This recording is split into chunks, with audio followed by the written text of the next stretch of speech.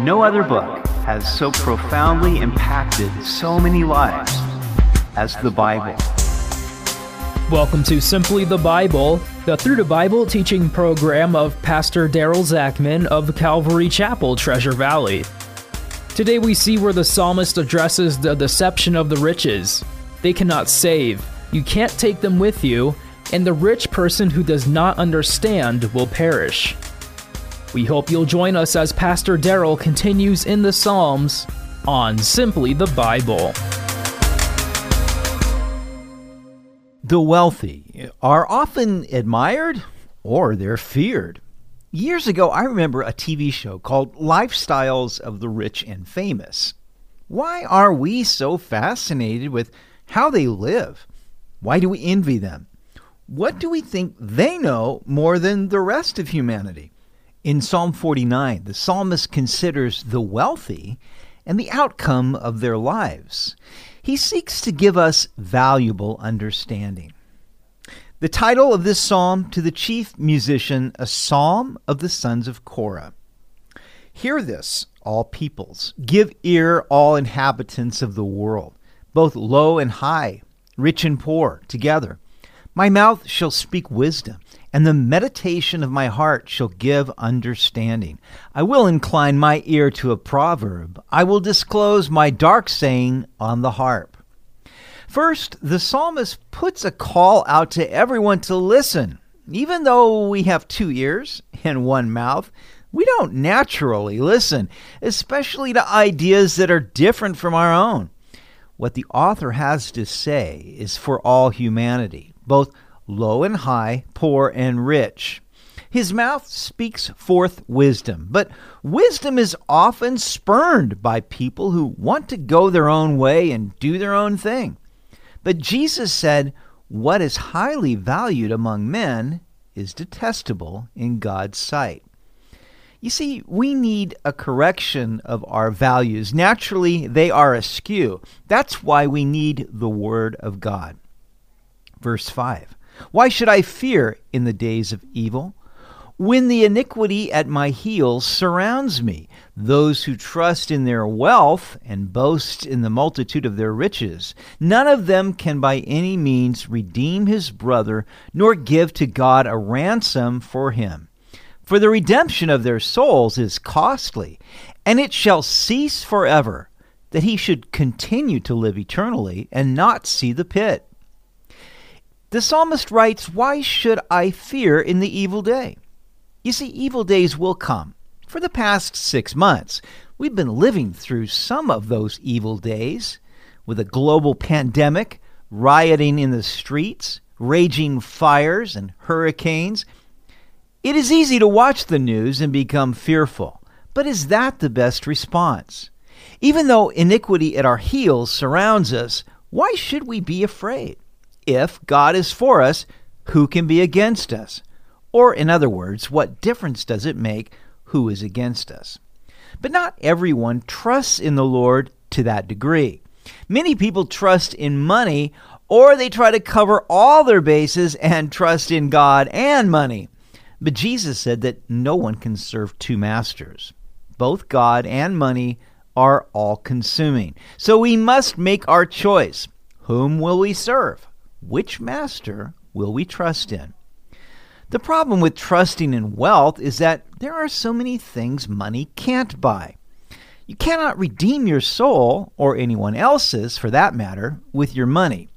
The truth is that our relationship with God is, in fact, broken by our sins. Our sins separate us from God. We haven't the power to redeem ourselves out of that situation. Our sins must be forgiven, and the only currency God accepts for that transaction is the blood of Jesus Christ.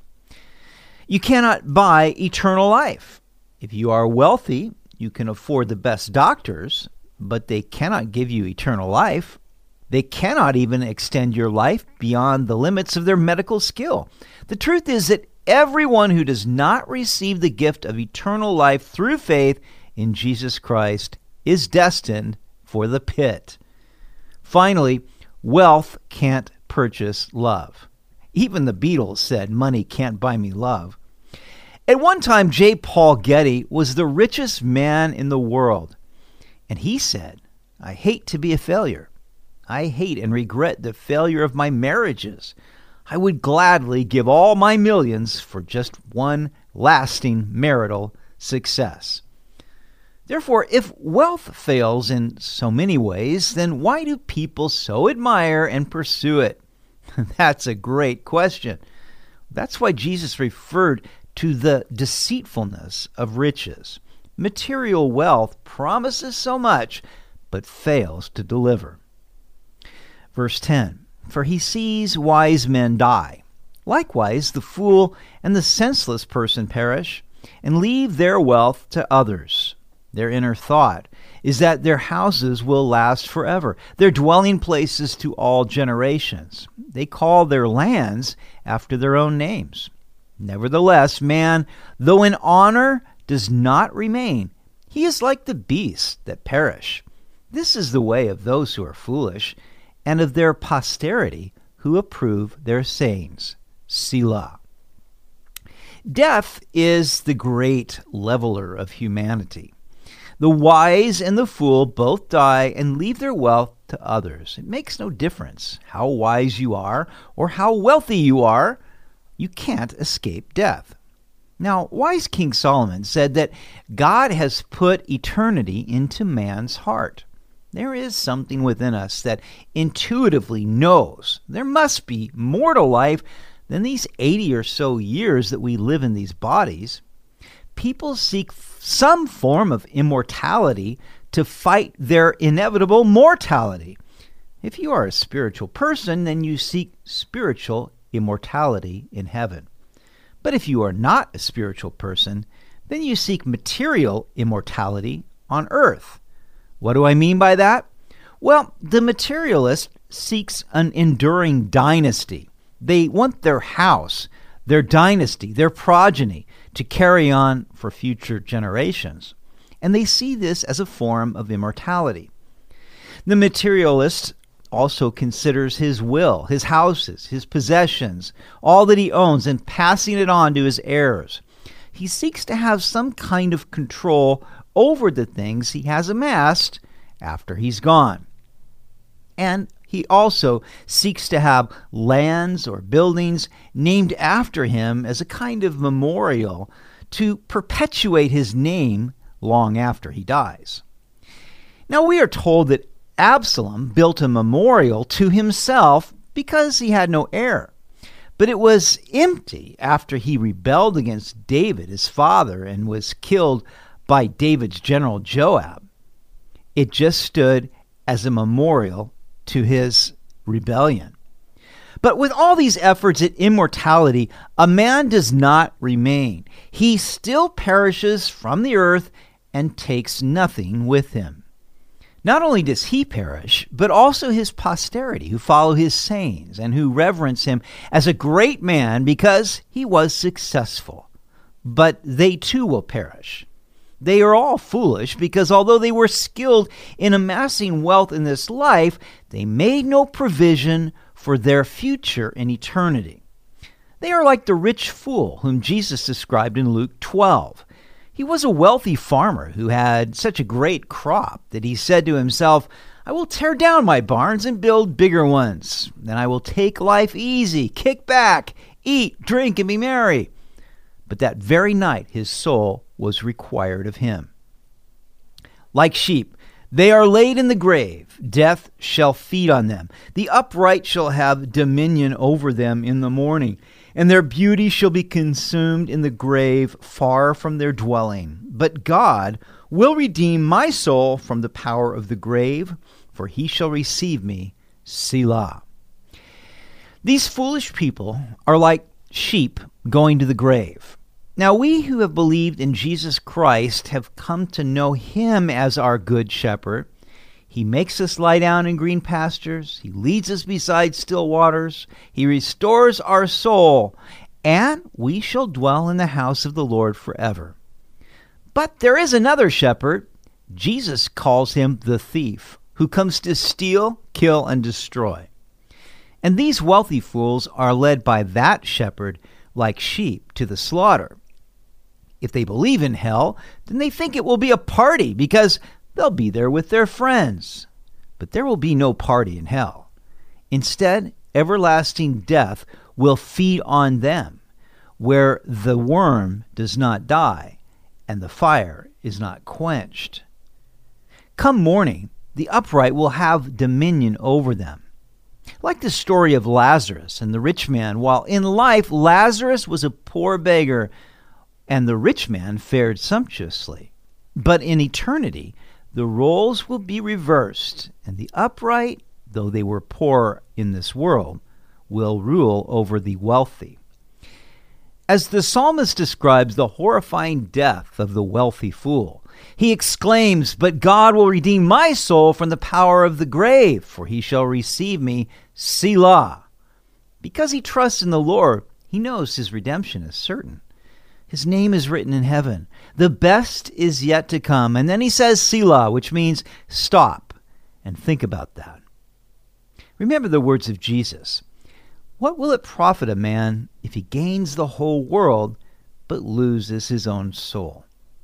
Verse 16. Do not be afraid when one becomes rich, when the glory of his house is increased.